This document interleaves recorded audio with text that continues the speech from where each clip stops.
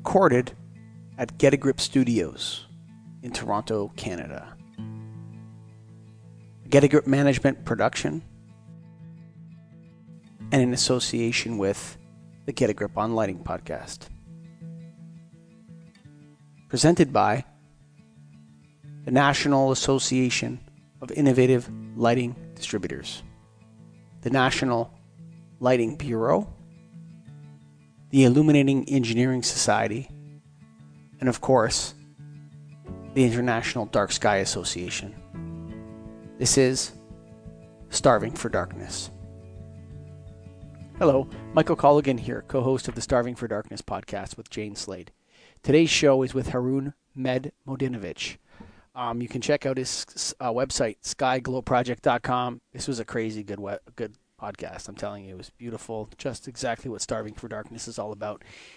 Right now, it's International Dark Sky Week, but I think I speak on behalf of Jane Slade and everyone at Get a Grip Management and the Get a Grip on Lighting podcast. We're going to call this International Dark Sky Year. That's right. 2021 is the International Darkness Year. We're bringing it hot. And this show is going weekly, and that's all thanks to our friends over at Rab Lighting. That's right. Go to rablighting.com/darksky. Check them out, Greg Eric. That's right. A company that's been around for 75 years, always been passionate about the dark sky movement. Have what you need to get the job done, from the exterior to the interior to their light cloud system. That's the best control system out there for all lighting needs. Rab has it for you. They have the history. They have the background. Great company to work with. No more weeks. We're going full time with this. We're not taking 51 of the weeks of the year off, Greg. We're going 52 weeks with this show. That's right. It's right. International Darkness Year. Not just skies. I'm talking dark earth, dark water, inside, outside. We need to bring back the darkness. So thank you for listening. Thank you to rablighting.com/darksky. Check him out, Rab Lighting. But right now, we got Harun Medmodinovich on the Starving for Darkness podcast. Welcome to Starving for Darkness, Harun Medmodinovich. I think I did it better the first time when I tried it, but thank you for being a guest. Yep, you're welcome. It's a pleasure. So tell us a little bit about actually, you know what? You go first, Jane. You always started off. Okay, sure. Hello, Harun. It's so nice to finally meet you. I have actually known of your work for quite some time, which I will get into that. But we actually start the show off with the same question for every guest, which is, please tell us about a dark sky experience that you had that was really profound. And I know we're going to get into a project that you did on dark skies, but it could be before that. It could be in your, where you're from. We want to hear all about that. So tell us about a dark sky experience that really was a profound experience for you. So when I was growing up, I grew up in rural Bosnia in Europe, and anybody that's ever been to Europe or has seen a light pollution map of Europe knows that it's a very light polluted place, astonishingly so, actually. It's something like 99% light polluted, basically. So I was lucky when I was growing up to grow up in a rural part, at least for part of my childhood, of Bosnia, and that was one of the rare places in Europe which actually still had some intact sky. It had some like class 2, class 3 skies. So when I was growing up, I kind of fell in love with the night sky. But as far as the profound experience, I have to say it was many, many years later. So when I was finished high school and I was going to go to UCLA for college, I had crossed Route 40 driving through New Mexico and Arizona. And on one of those spots, I'd stopped to take a break. And I didn't at that time think about the night sky. It didn't really enter my mind much for many, many, many years. But I stepped out and I looked up. I was just astonished what I saw, because it was the first time in my life I was probably seeing a class 1 or a class 2 night sky. And it I think that was the time that it got into my mind, this idea that, is there a way to photograph this thing? But this predated the cameras that you could really do that with, short of like having astronomy cameras. And it was not something I was able to do then, but it just kind of put a bug in my mind. So when the cameras came out that could do that, it was one of the first things that I did, is to take a crack at some night photography. But it was really that experience in the American Southwest that was very important to that. It started in my childhood, but it was really cemented then. Well, thank you so much for sharing. And I do think that probably led to that experience was probably a piece of what led to that project that you did, SkyGlow. And I just want to share with you that actually we have a point in common, which is Gavin Heffernan. I went to college with Gavin, and he was doing plays at the time. I was studying religious studies, Buddhism and Hinduism. And nearly 2 decades later, we met up in the dark sky space. And I actually included your project, the SkyGlow project, in the presentation that is actually the namesake for this podcast, Starving for Darkness. So thank you for your work. And I think for the listeners, what is the SkyGlow project? Will you tell us a little bit more about it?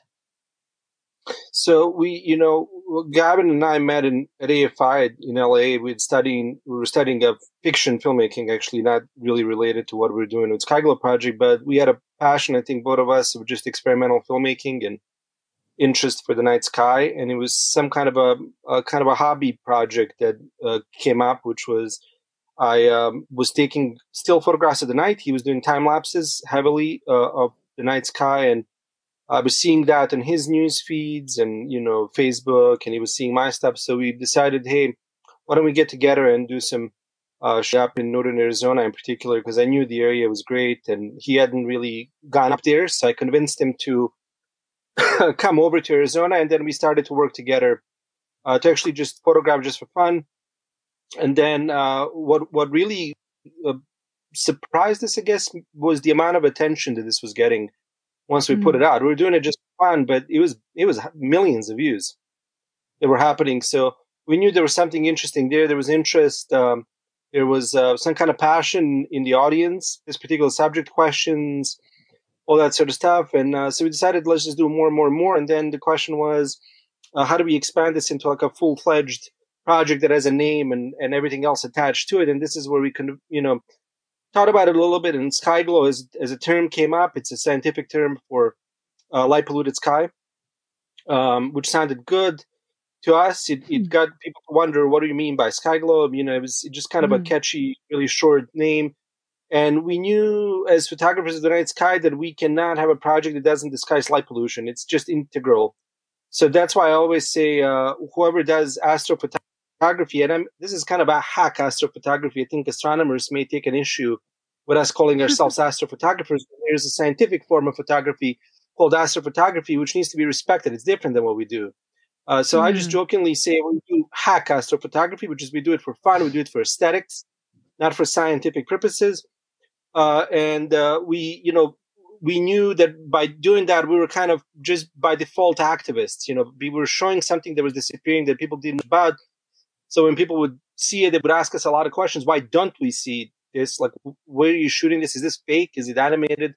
We get all those kind of questions. Explain to them, well, the reason why you're not seeing it is because there's this problem that's happening that you might not be aware of. It's called light pollution. And you're probably a contributor to it. and it is pollution. It is pollution. It is. Yeah. It is. And the thing that isn't discussed much about it is the impact that it has on our body and everything around us, because we just didn't even know about it till a lot of these studies started to come out very recently, actually. I want to ask you a little bit. Your name, Med Modinovic. So you're from Bosnia. Are you an American citizen now? I am now, yeah. Yeah, I left Bosnia, my whole family, many, many years ago when I was a child, actually. How old were you when you left? I think I was 12. What year was that? I left. It was 1995. That's a pretty rough time to be in that part of the world. Yeah, we had to endure 4 years of disaster, that unfolded in Balkans, and some people that got lucky, they got out early. We decided to stay, and that was a big mistake in hindsight. But it was, at the same time, I walked out, without dying, which was what happened to a lot of people in that. So, whatever that doesn't kill you, make you stronger, I guess. I think my experience at war in Balkans did influence a lot of things that I do. So it's in fact influenced everything. Really, it kind of colors everything in your life from that point on, and you really consider some questions like what makes life worth living. And I think for me, in many ways, is to be out in nature and to do projects through nature, and find that to be very important. And we live at a time where a lot of these things are disappearing, and we're a generation or two away from not having many of these things, them being science fiction at that point. Unfortunately, that is the case with the night sky as well, which is one of those things which a person growing up 20, 30, 40 years from now, they may never see it in their life again, ever. Well, I'm Canadian, so Canada is basically most of it is a dark sky place. Which is a rarity for a developed country, yes. Well, Canada is enormous, right? So right. When you talk about Canada, you can think of like Canada kind of like Chile is on Arizona. So Canada is kind of really is like a belt along the top of the United States, and the rest of Canada is largely not, there's nobody living there. There it's not a lot of, put it this way, there's not a lot of electric lights. Let's put it that way. No. When you start going north. And in fact, most of Ontario has no roads. So most of the province I live in doesn't have roads. More of it has no roads than has roads. So you can get the dark sky in Canada, but tell me a little bit about, what that time in your life and how that granted you perspective and how that dovetails into looking and being awestruck by the skies. Well, I mean, like our war experience was one of being stuck indoors, for a long time, or being stuck in a city for a long time. Sarajevo at that time was under siege for over 1,000 days, which is longer than Stalingrad. So it means really, I was in a situation that was my sort of version of a nightmare situation, which is where you're not able to really go out and be in nature, which is the way I grew up. And I link nature, experience of nature, and night sky being one of those experiences is an experience of freedom, is an important one. So in other words, what the war did for me is it got me to really think, where do I want to spend my life and what it is that I want to spend time doing. So it's gotten me to, instead of sort of stumble upon out in beautiful places, is to seek those beautiful places out. That is the big factor of the war. And having gone through that, my sort of conclusion was, as a kid, and I still think of that, is never to be stuck in a place again, right? Is to always be out on the move and out in nature as much as I can, and to do projects which, can educate and can, if possible, help people to understand the value of having nature.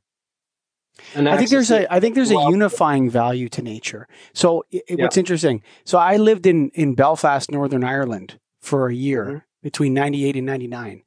And a lot of people my age, I ran into a lot of people. And what's interesting about Belfast, Northern Ireland is that the people that are in conflict with each other are ethnically the same people.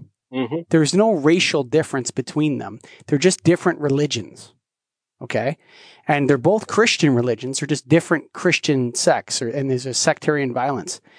And I would say to them things like, they would say ridiculous things to me, like, are you British Canadian or French Canadian? Like, that's a ridiculous thing to say.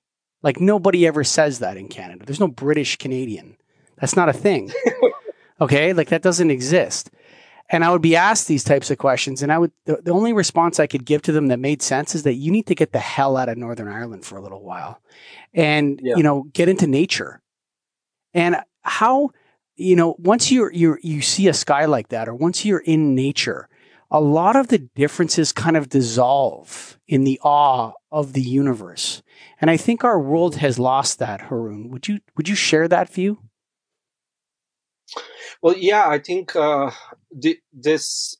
what's fundamental to human beings is, and I think it's a meditative experience, is to be able to go and take walks in nature, to be able to coexist with nature. That is a really, it's just, when you look at human history, we have spent all our really existence living in wild places. So our whole being is wired to take these places in. And in fact, when they did studies of brain scans of people that sit in a room versus be in nature, your literally brain is at 10% activity when you're sitting in a room somewhere, because it's not being engaged by sensual experiences. Like you're literally not training parts of your brain or interacting with parts of your brain that respond to places like nature. And in other words, you could say that it's sort of like water and food for us in many ways from a mental health standpoint, in order to be able to be in these places. And what we've done is we've both sapped people of that experience, which contributes to things like depression and many other issues that we're facing. It's not the only reason, of course, but it's one of the contributors. And then secondly, as far as the night sky, just speaking specifically about the night sky here, experience of a pure class 1 sort of class 2 night sky is one of being given a perspective and a bit of an epiphany as a human being about your place in the universe as well. That is the other big factor here, which that you gain a perspective that you're a tiny little thing. This thing is so much bigger. It's so much bigger than where we are. And that, I think, is an underrated sort of part of the experience of the wild, is that it's actually the experience of the sublime. And there is no sublime that you can experience stronger than the outer space. Amen. It just simply is what it is. So that, there was once a guy that told me he was in Bolivia and they were out in the salt flats, and at night, he wasn't even thinking about the night. When he went over there, he wanted to go and see the salt flats. But when the night came and they were camping out there, he realized that there's stars below him and above him because they're so reflective, that he was just overwhelmed. He was like, I felt like I was floating in space, and it really changed me. Like that turned out to be my memorable moment of that experience of going to beautiful places in South America. But he said that was the most important singular moment.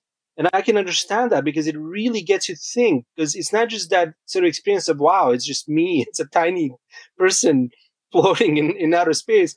But it's also these questions of, what's out there. And humans have always known this, Haroon.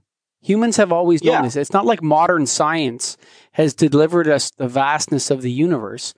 Humans that's why we sent burnt lamb smoke up to heaven, because of the stars.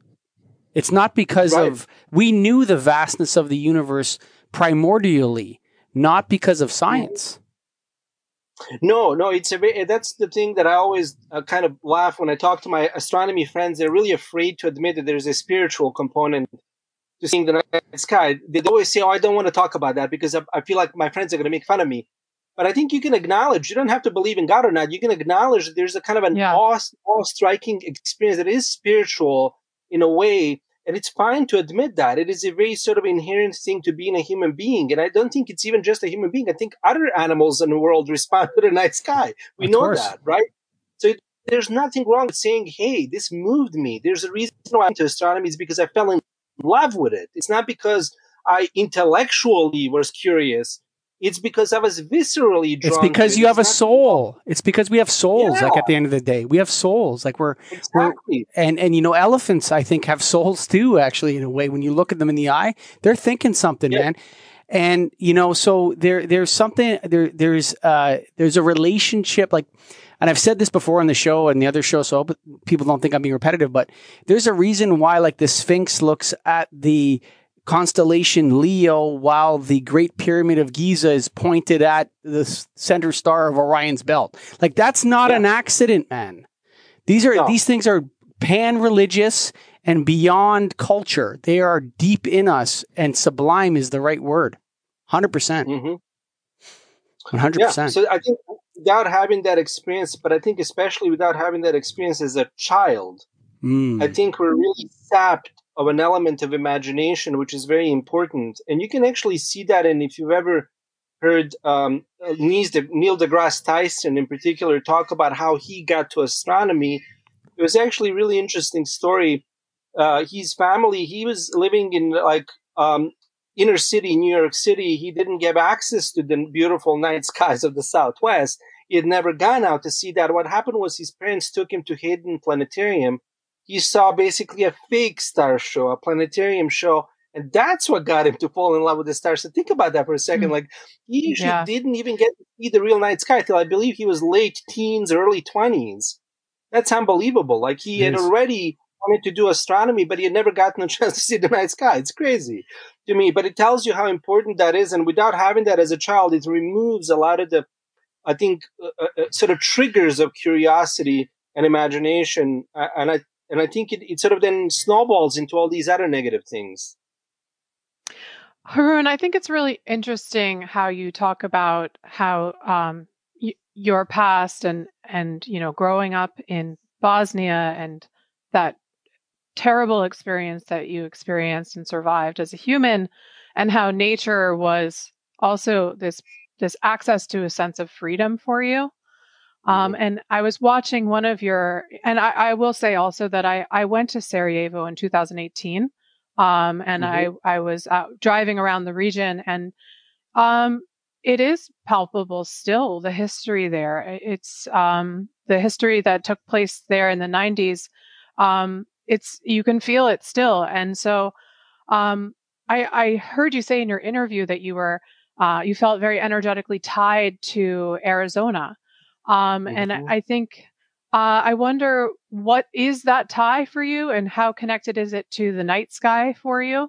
And just talk about that sense of freedom that you feel that, in juxtaposition, we know that 8 out of 10 school children don't have access to the night sky in North America. So I just want to hear your feeling about the night sky's relationship to why you felt connected to Arizona to settle.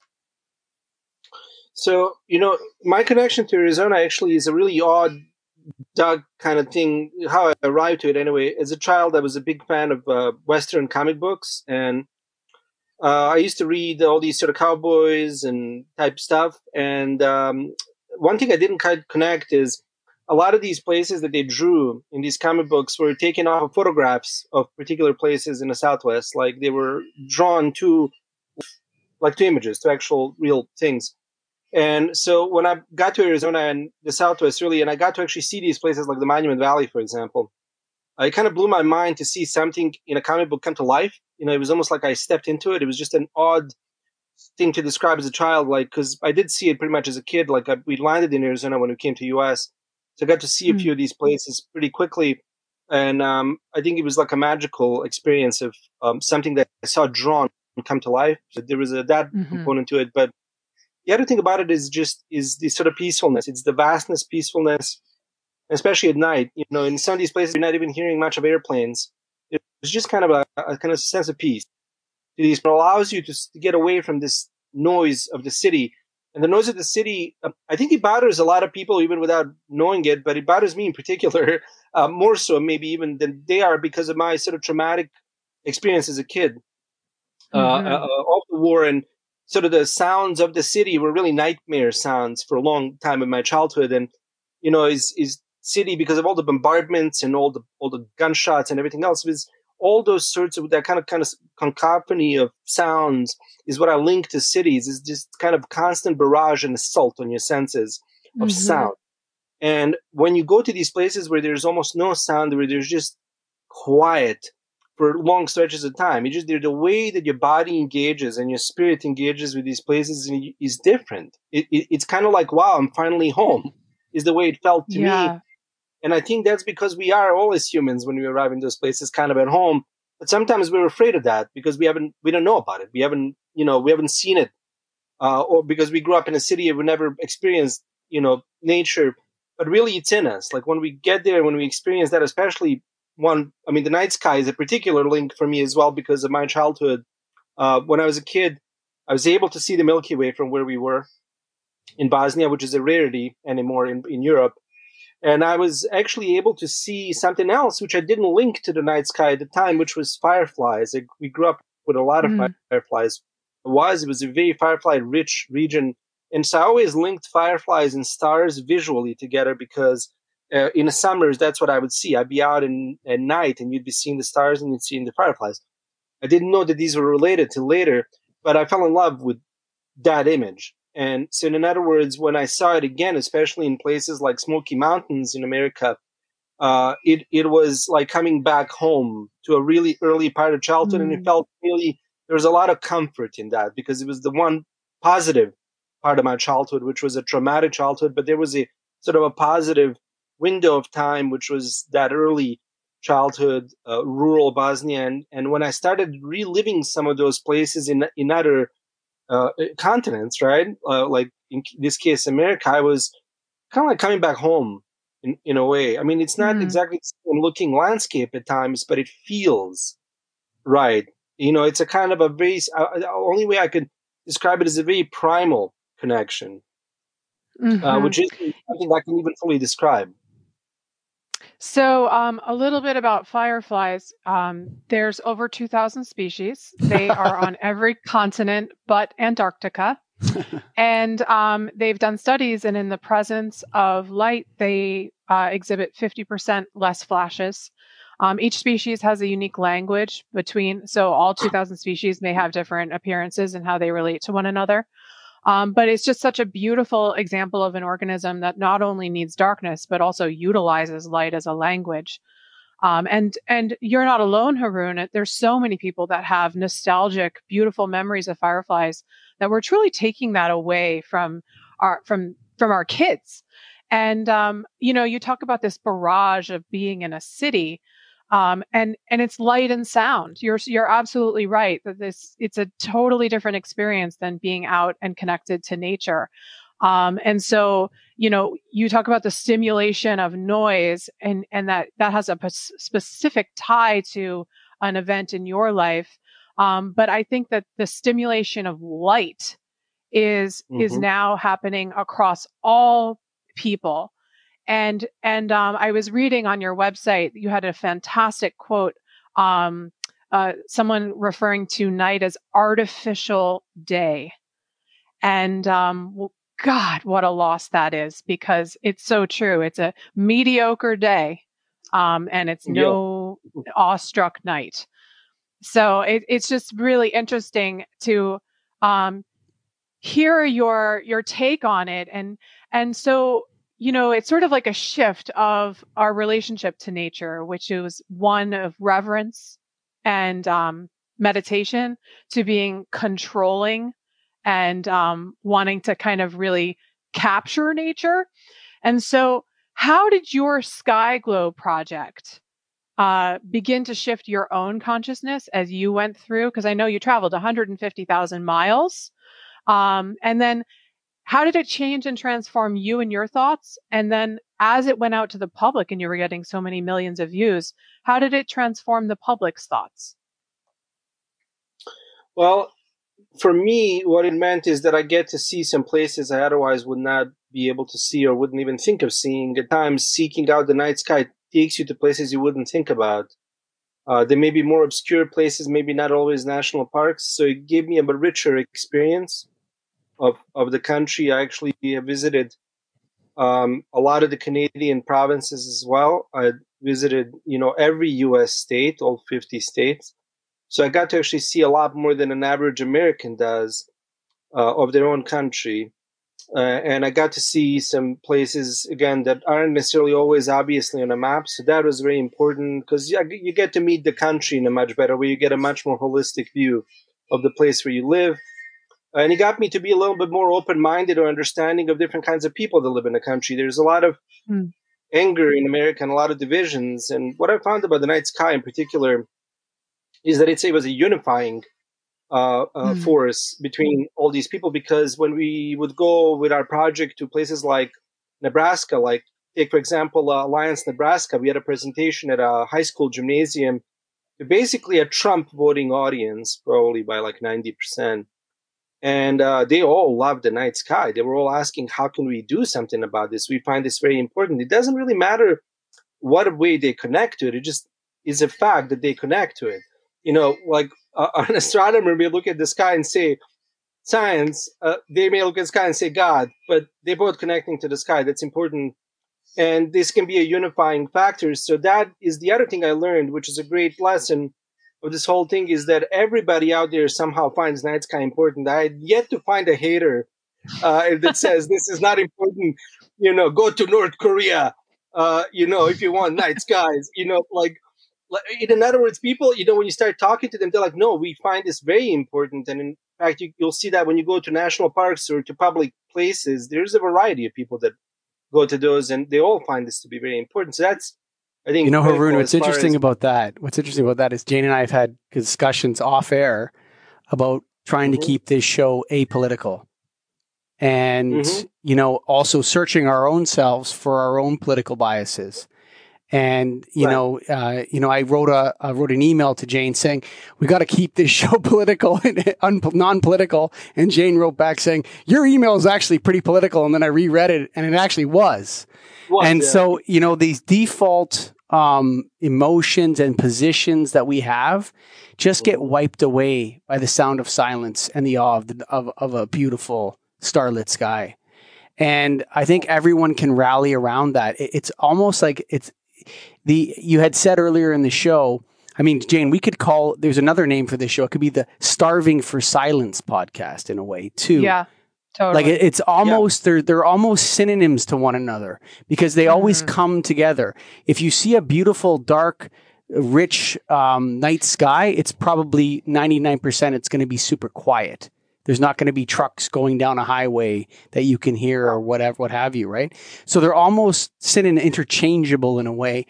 But yeah, this is the movement that we call it. The movement is what we call it. Like this quest for darkness is beyond politics. It's primordial and it's above everything that we're dealing with on a daily basis in Canada, the United States, or the European Union, or wherever. It's beyond it, quite frankly. Yeah, no, it is. Yeah. So, Haroon, I hope I did. I didn't catch what you said there. Well, I said I hope I answered your question, though. I don't know if I did, but well. Yes, you did, and I'm sure there's infinite more questions. The other thing, I guess, just to follow up a little bit on it, you asked what did putting these images out to the public mean? Yes. Yeah. Okay, that's a good one. I find that when we started, which was now about 8 years ago, it's almost like a decade, really. Back then, discussion of light pollution, curiosity about it and all that sort of stuff, and now are very different. I find now a lot more people know about it. That's more great. People, and they're a lot more present in the general discussion. And it's now actually a matter of policy national parks, which it really wasn't back then. Things have changed for the positive in a way that most parks now are protected. They've taken pictures and are actually selling the night sky as a component, and have gotten feedback on that, which is, I believe, that about 35% of the visitors come for the night sky. That's important because those people are going to go back and educate others, and more people will then come that can't afford to come and able to. And that is a very important sort of a wheel that's begun to spin, which really wasn't spinning much when we started. And you know what? On top of that, so Jane and I are both from different sections of the lighting industry. Okay, so Jane's a lighting designer. I own a lighting contracting. I'm not quite a designer, just so you know. Something. I'm sure some designers will take up with that, but so I'm somewhere over there. She's somewhere over there. I'm on the other end. Yeah. But you know what's interesting? I think that I see the paradigm shifting, and what I see it shifting to is the lighting industry actually starting to sell darkness. Like darkness will become a commodity that the lighting industry can deliver, which is valuable to people. I think that's an interesting paradigm to think about because no one has ever talked about that until I started talking about it with Jane and I started discussing this on this podcast, that darkness has value. That value is real. It's tangible and people know it when they get it. And right now they don't know what they're missing, but when they get it, they know it. And so I think that to an extension to what you're saying, that the lighting industry can actually sell darkness, not just to national parks, but also neighborhoods, suburban neighborhoods, perhaps even, downtown areas of metropolitan areas and urban areas. Who knows? Maybe there'll be levels and application-based stuff, but we can get darkness to people. It's something we can deliver, and we don't have to go to Mars, and we don't have to go to space to do it. We can stay right here with our feet on the earth, and we can contemplate the universe. So I think there's hope. I disagree with you that it's going to disappear because this show is committed to making it not disappear. And the final point to that, Haroon, that I'm saying is that we have all the technology. There is no shortage of technology, understanding, knowledge, engineering. It's just a matter of deployment at this point. It's not a matter of anything else. Technology is there, engineering is there, knowledge is there. All we need is the demand from the consumers. That's it. And this thing will happen. Yeah, I mean, I do think there's a big potential of a certain shift eventually, which will go into the positive. I think we're seeing a little bit of that, in particular with these big reserves being created around. There's one in Canada, which is Mont Magentic up in Quebec. There's now one in Idaho. There will be one, I think, if we're lucky, here there will be one that's almost the size of the entire state of Utah, which is the Colorado Plateau Dark Sky Cooperative. Which means that there'll be sections, hopefully they'll be protected forever, because it's going to be codified in law, and that's important. It started in Flagstaff, but now it's really spread. It started in Flagstaff in 50s, and then there hadn't been a place like Flagstaff for decades after that. It was the unique city which had lighting ordinance which was proper, not like a little bit positive, but a great lighting ordinance for decades. Now that's spreading, and that's actually given me some hope, because it's whether people are aware or not of this issue, that'll still hold, right? And the other thing is, this is just sort of my sales pitch on this whole lighting issue, which is, let's say that you don't care about the spiritual side of it, meaning seeing the night sky. You care about your money. It'll save you money. We know that, right? Like if you use light more sparingly, if you use it smartly, if you use LEDs that are proper LEDs, if you use wattage bulbs, it is going to actually save your money. Do you want to save money? You can do that. You don't have to care for the night sky. You can still be a pro doing better lighting. And the other thing is, how much does one care about their health? Do you want your health better? You want to be able to sleep better? Do you want to be able to have your melatonin be produced properly, your body clock regulated? Do you want to not pay more money and deal with more bills because you get different diseases which are contributed to by light pollution? Do you care about that? Well, you then want to maybe control light. You don't have to always care about the night sky to care about light management. To your point in terms of selling this idea of darkness, which is hard to our, iPhone or Android addicted audience, myself included.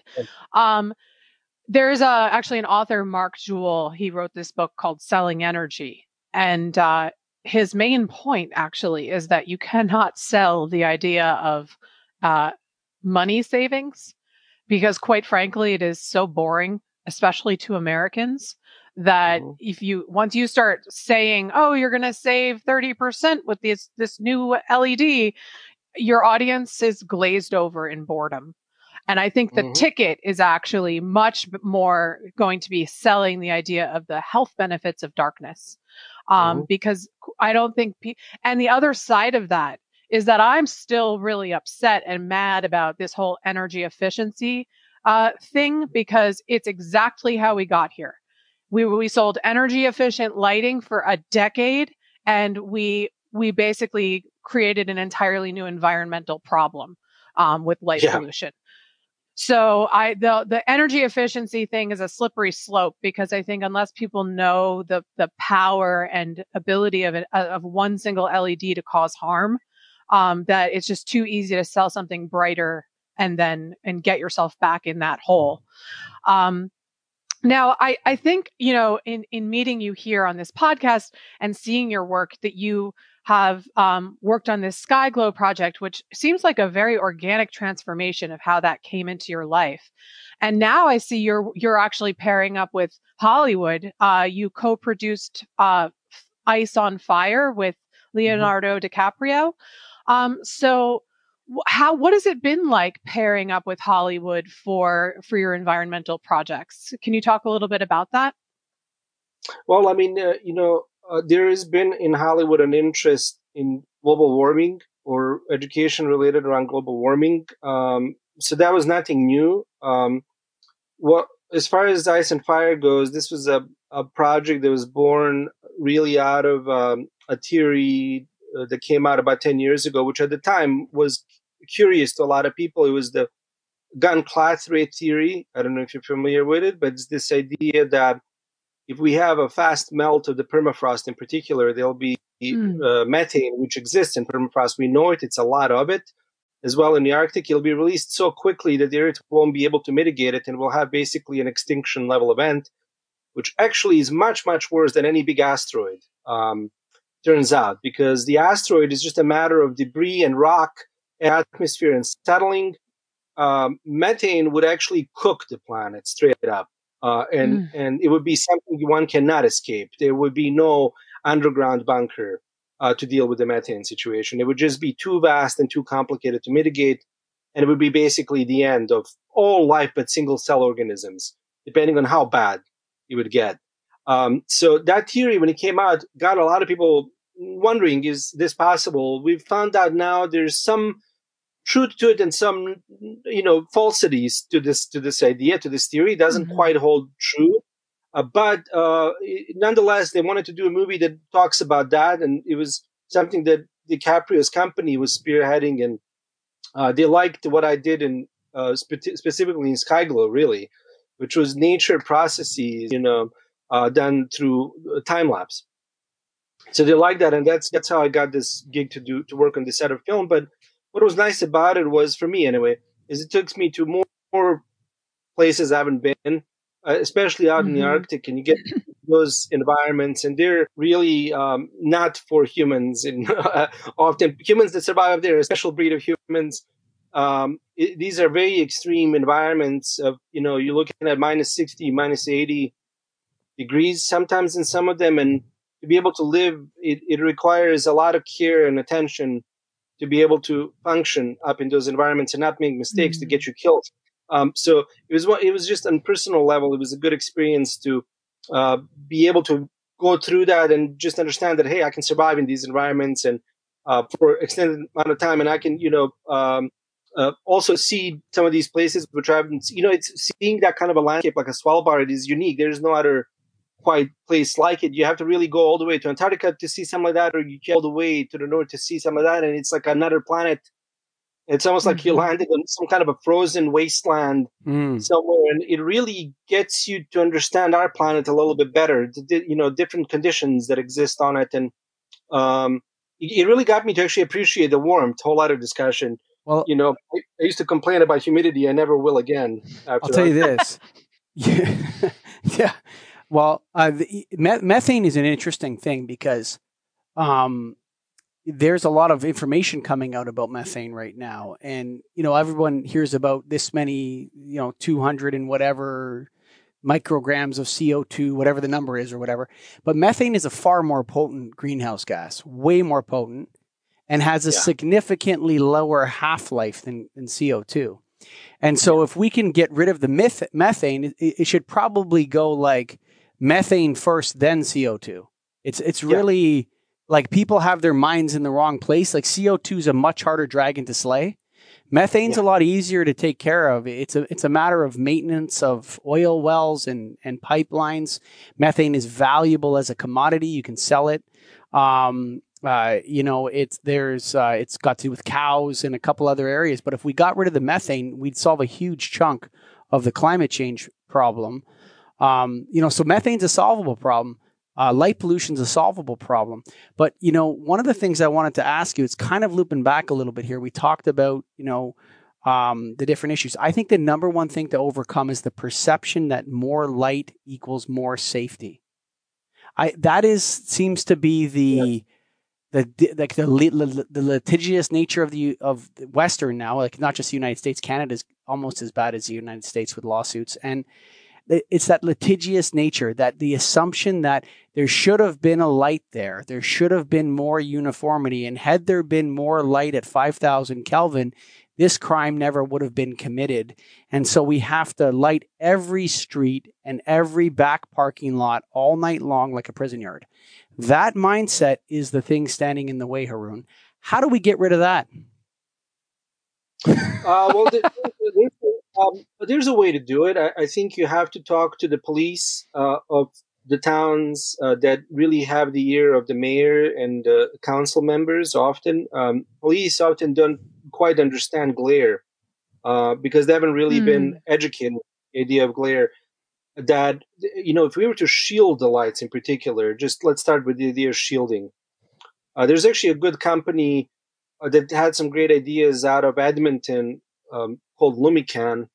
Their big thing was to create street-specific shielding, understand where the light goes, and then shield it so it goes only onto the sidewalks, not blasting into the cars that are driving by and not blasting into the houses that are next to those roads, but to basically build light footprints using shields. So if you were to actually take a cop, a sheriff in any of these municipalities, and you were to show them a demo, and the demo would involve one big blasting light in all directions with their big high Kelvin, high wattage, giant amount of light. Then next to that one is one that's slightly shielded, and next to that one is one that's highly shielded. They'll still illuminate the floor just the same, but what they'll see in that is if you put a person underneath that very bright light, you actually won't be able to see them. That's just a matter of what the glare does to you. You are actually struggling with the glare in order to see. And that is like a really simple demonstration that one can do to any police officer to explain to them it's not the amount of light going in different directions and brightness like that, but it's actually how that light comes down plays a really important role. Yes, we can improve the bulbs and all that sort of stuff. But I think if we just had proper shields, it would be a very good first step. One of the big problems is when you see a lot of these lights is the light is really flying in all directions. That's specifically true in places like stadiums. When I was photographing around cities, stadiums always stuck out to be the brightest objects and the most complicated things to deal with, because if you were to shoot next to them, it'd be actually even hard getting lower length exposures because they were just flooding everything with light. They were just causing these big white out, burned out parts of the image because that light was strong and it was flying right at you.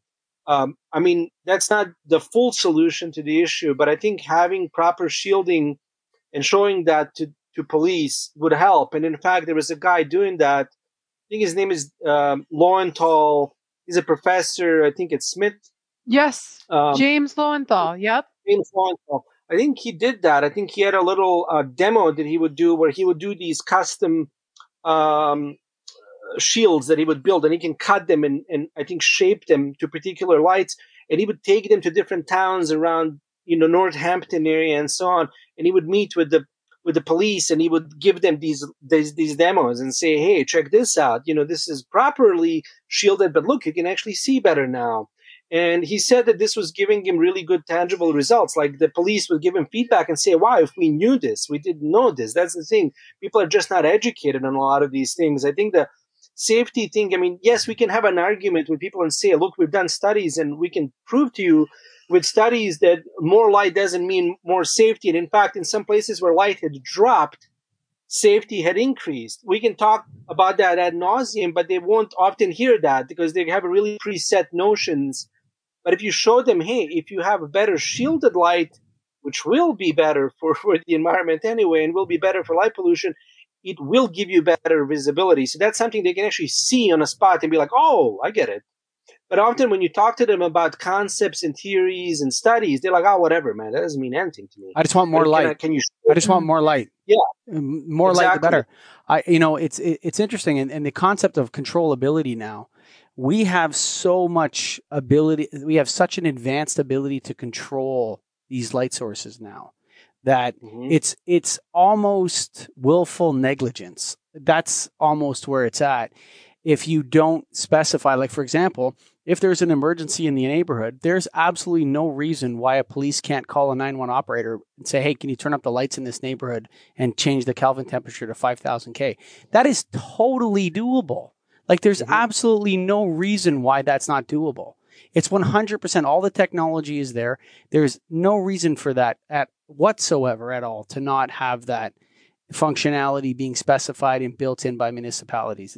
It's willful negligence. It's irresponsible. Well, excuse me.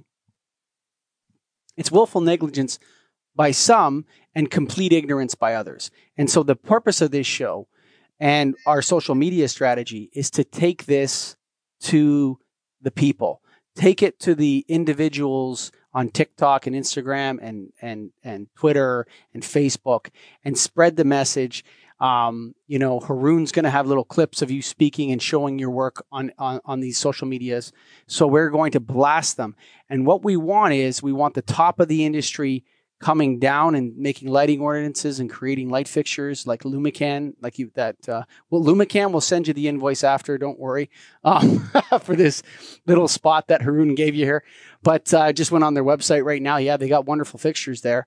And then what we're trying to do with Jane and I is trying to build that momentum up from the bottom so that young people know what light trespass means. Young people know that light pollution is pollution. It's not a metaphor.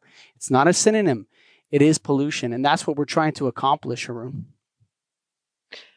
Haroon, I think you actually came up with a fantastic idea, which is that if the number one problem is that the conception that more light is safer, which is sometimes true, but not always true, then, if we can actually pair up with police enforcement to say, we need to start educating about what makes good visibility, because that's really what police want. They want more visibility. They don't want more light.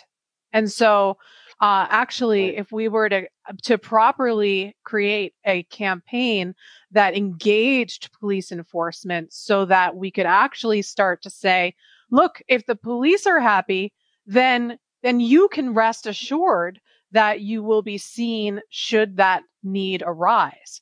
So I think, if we can actually connect up with law enforcement about the idea that more light is not necessarily safer, I think that creates a lot of authority on the topic and a lot of people feeling like, oh, okay, well then I can still feel safe with a redesign of light. So I think that's actually a dot that you're connecting here on this podcast that I think is a fantastic idea for communities to really loop in police enforcement into their lighting design decisions so that people can really feel comforted by the reduction of light levels instead of feeling like they're being left out, in the dark. So that's a great idea. When somebody asked me once what would be the most important thing to do to try to deal with the issue, I said it's really police education. I would love, for example, to have some kind of a traveling light setup, which I can take to these places. You can literally drive it up to the police and then demo through the entire country. If you could do that kind of a 18-wheeler or whatever that setup would be, that would be one of the best things you could do for light pollution. Because if all these police officers saw it and they went to their mayor and said, dude, let's change this now. This thing is great. We love this. That would make a big difference, especially because we're now really entering this major retrofitting period, which will last for a while. So there's a lot of decision made in a lot of places on what our next lighting is going to be. Los Angeles made some real poor choices, for example. Sure.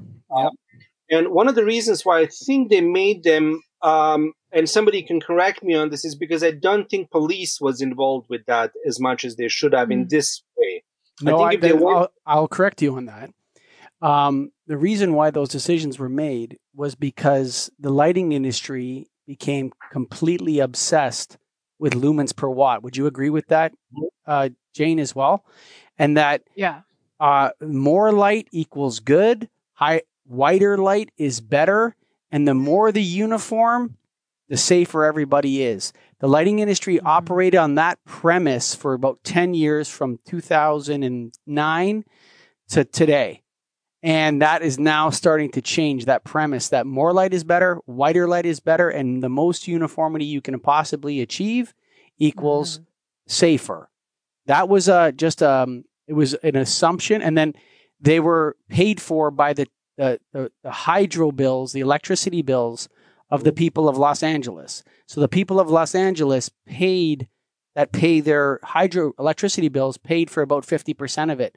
And quite frankly, there's a couple municipalities up here in Toronto that paid the same price. It's a disaster. It's a dark sky disaster. A lot of the fixtures are burned out. There's no replaceable components. None of the paybacks materialized. And the lighting industry is hiding from this. And I keep saying to them all the time, whenever I interview them, don't hide. This is the single greatest revenue driver we have for the next 20 years.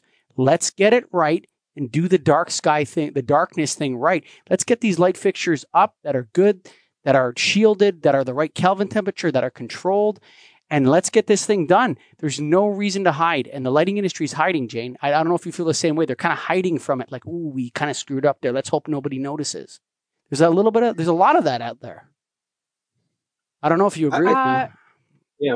Well, I don't know if I can say that they're hiding so much as I think it was an easy decision to go that route because we are just moths attracted to the brighter flame, and we were selling brightness for a decade there. And now I think people are coming to.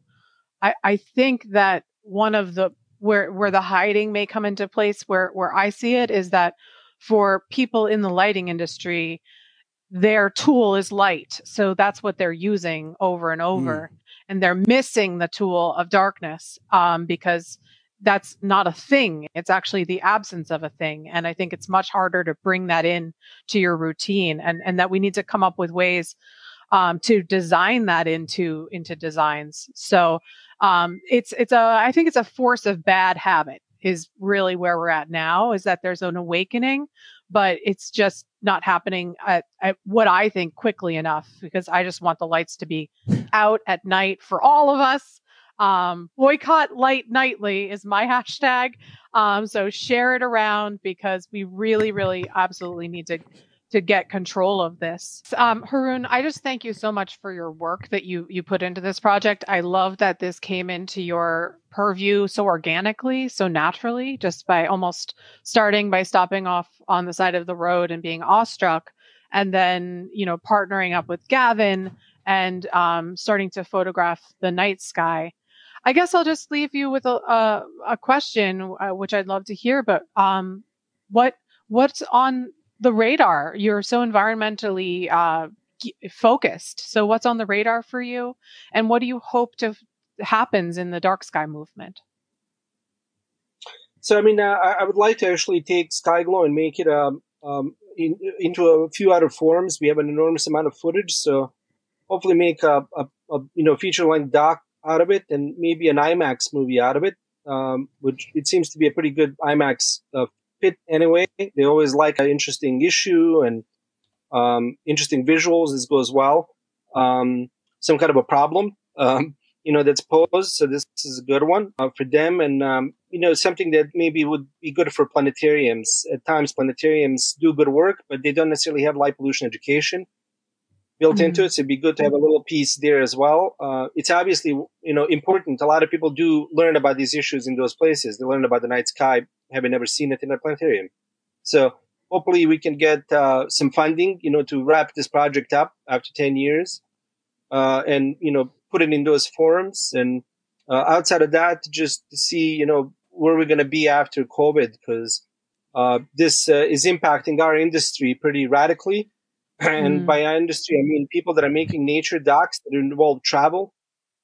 If COVID is sort of the sign of things to come, that is a bad sign for our industry, because it's going to make it very, very difficult for us to get around and make films of that kind. It's going to decentralize in some ways and localize, be good in certain ways, but it could also be not so good in certain ways. It just depends. And we have to kind of wait it out and see when the dust settles, what the industry practices are going to be, because it'll impact the kind of films we can make or even get funding for anymore. So we'll see about that. But, for the night sky side of it is, I think it's important to still put out some films on this issue. There's only really a couple of them out there, and they never really reached a mass audience in either of those cases. And I think what we need is a mass audience film that'll hopefully have some celebrity backing and be able to, get distribution. What I'd like to do is really put a movie out in drive-in theaters, which I think is a great spot as well for a night sky kind of a movie, because you can get to see sort of, if you can imagine visually, sort of the night sky, pristine night sky. It's almost like a window of what it could be when you see it out into this sort of light polluted city sky. So it could be very sort of a striking visual in and of itself. And of course, get it out on TV and, get a movie going. I think it'd be important, and one that includes a lot of the elements we're talking about here, because it's going to be one thing people can sort of share and take in an hour and a half and show others, that'll do a lot more work than any 1,000 presentations could that I go and do, or whatever it is. It's just mass media is really critical. And I think that's what what we need to do. So the medium is the message. Haroon Medmudinovic, where can people find your work? So if you go to our site, which is skyglowproject.com, you can see some of our videos, images, other things on this website. It's an ever-evolving website, so every time you come back, there'll be some other stuff on it. And hopefully soon you'll get to see us maybe in theaters, if they ever get restored, if we get this movie done. And we'll see. But you can find all the info there going forward. So, well, Jane, there's a lot of uncertainty right now, but the certainty is that the stars are there. We just can't see them. So hopefully this movement will push forward and deliver results over the years. Haroon, thank you for being a guest on the show. We really appreciate it. Sorry for the technical difficulties we had, but it's been my pleasure, my friend. Thank you. Mine too. Thanks for having me. So I just called it. It's International Dark Sky Year, and forever moving forward. It's just International Dark Sky everything all the time. We're going to do this thing. We're going to do it hot. That's right. Get a grip on lighting style. But this is Starving for Darkness, or what you just listened to is Starving for Darkness. And guess what? You got to go to starvingfordarkness.com. And all of that is thanks to our friends over at rablighting.com. That's right, Rab Lighting, RABLIGHTING.com/slice dark sky. Check them out. Greg Eric, Haroon Medmudinovic. I know you haven't listened to it yet, but that's a good show, brother. And we have our friends at Rab Lighting to thank for it. Yeah, it's an awesome sponsor, someone to help us along with this movement to get it going, the right company for it, because they have the product that you need to make the darkness happen when it needs to happen. They've got the best exterior fixtures. They have all fixtures and the best lighting control system to package it all together to do what you need the lighting to do when you need it to do it. Light cloud, brother. I mean, come on. How many times have we talked about, lighting controls? We're not sure if it's interior. People are going. It makes so much sense in the exterior. Like they're just, maybe some plaza somewhere it doesn't make sense for them. But I'm talking municipalities, roadways. Come on, man. You got to get a handle of control of those light fixtures. Why not? It's just so obvious to me, Greg. And why not Light Cloud? So go to rablighting.com/dark sky, a big slash it in there and go dark sky with it. And you know what? I really want to thank Haroon Medmudinovic. What a gentleman. What a great guy, man. Greg, you got to listen to this show. SkyGlowProject.com. The man's speaking from his heart. I've never met someone so deeply rooted and knowing what this whole movement's about. And that's Haroon Medmudinovic of SkyGlowProject.com. So, of course, check out StarvingForDarkness.com because, you don't even know you're hungry, brother. You don't even know it yet. Figure it out. Start visiting some dark sky parks. Hopefully you can with all these lockdowns and all that right now. But we're so thankful to Rab Lighting for jumping on board with us.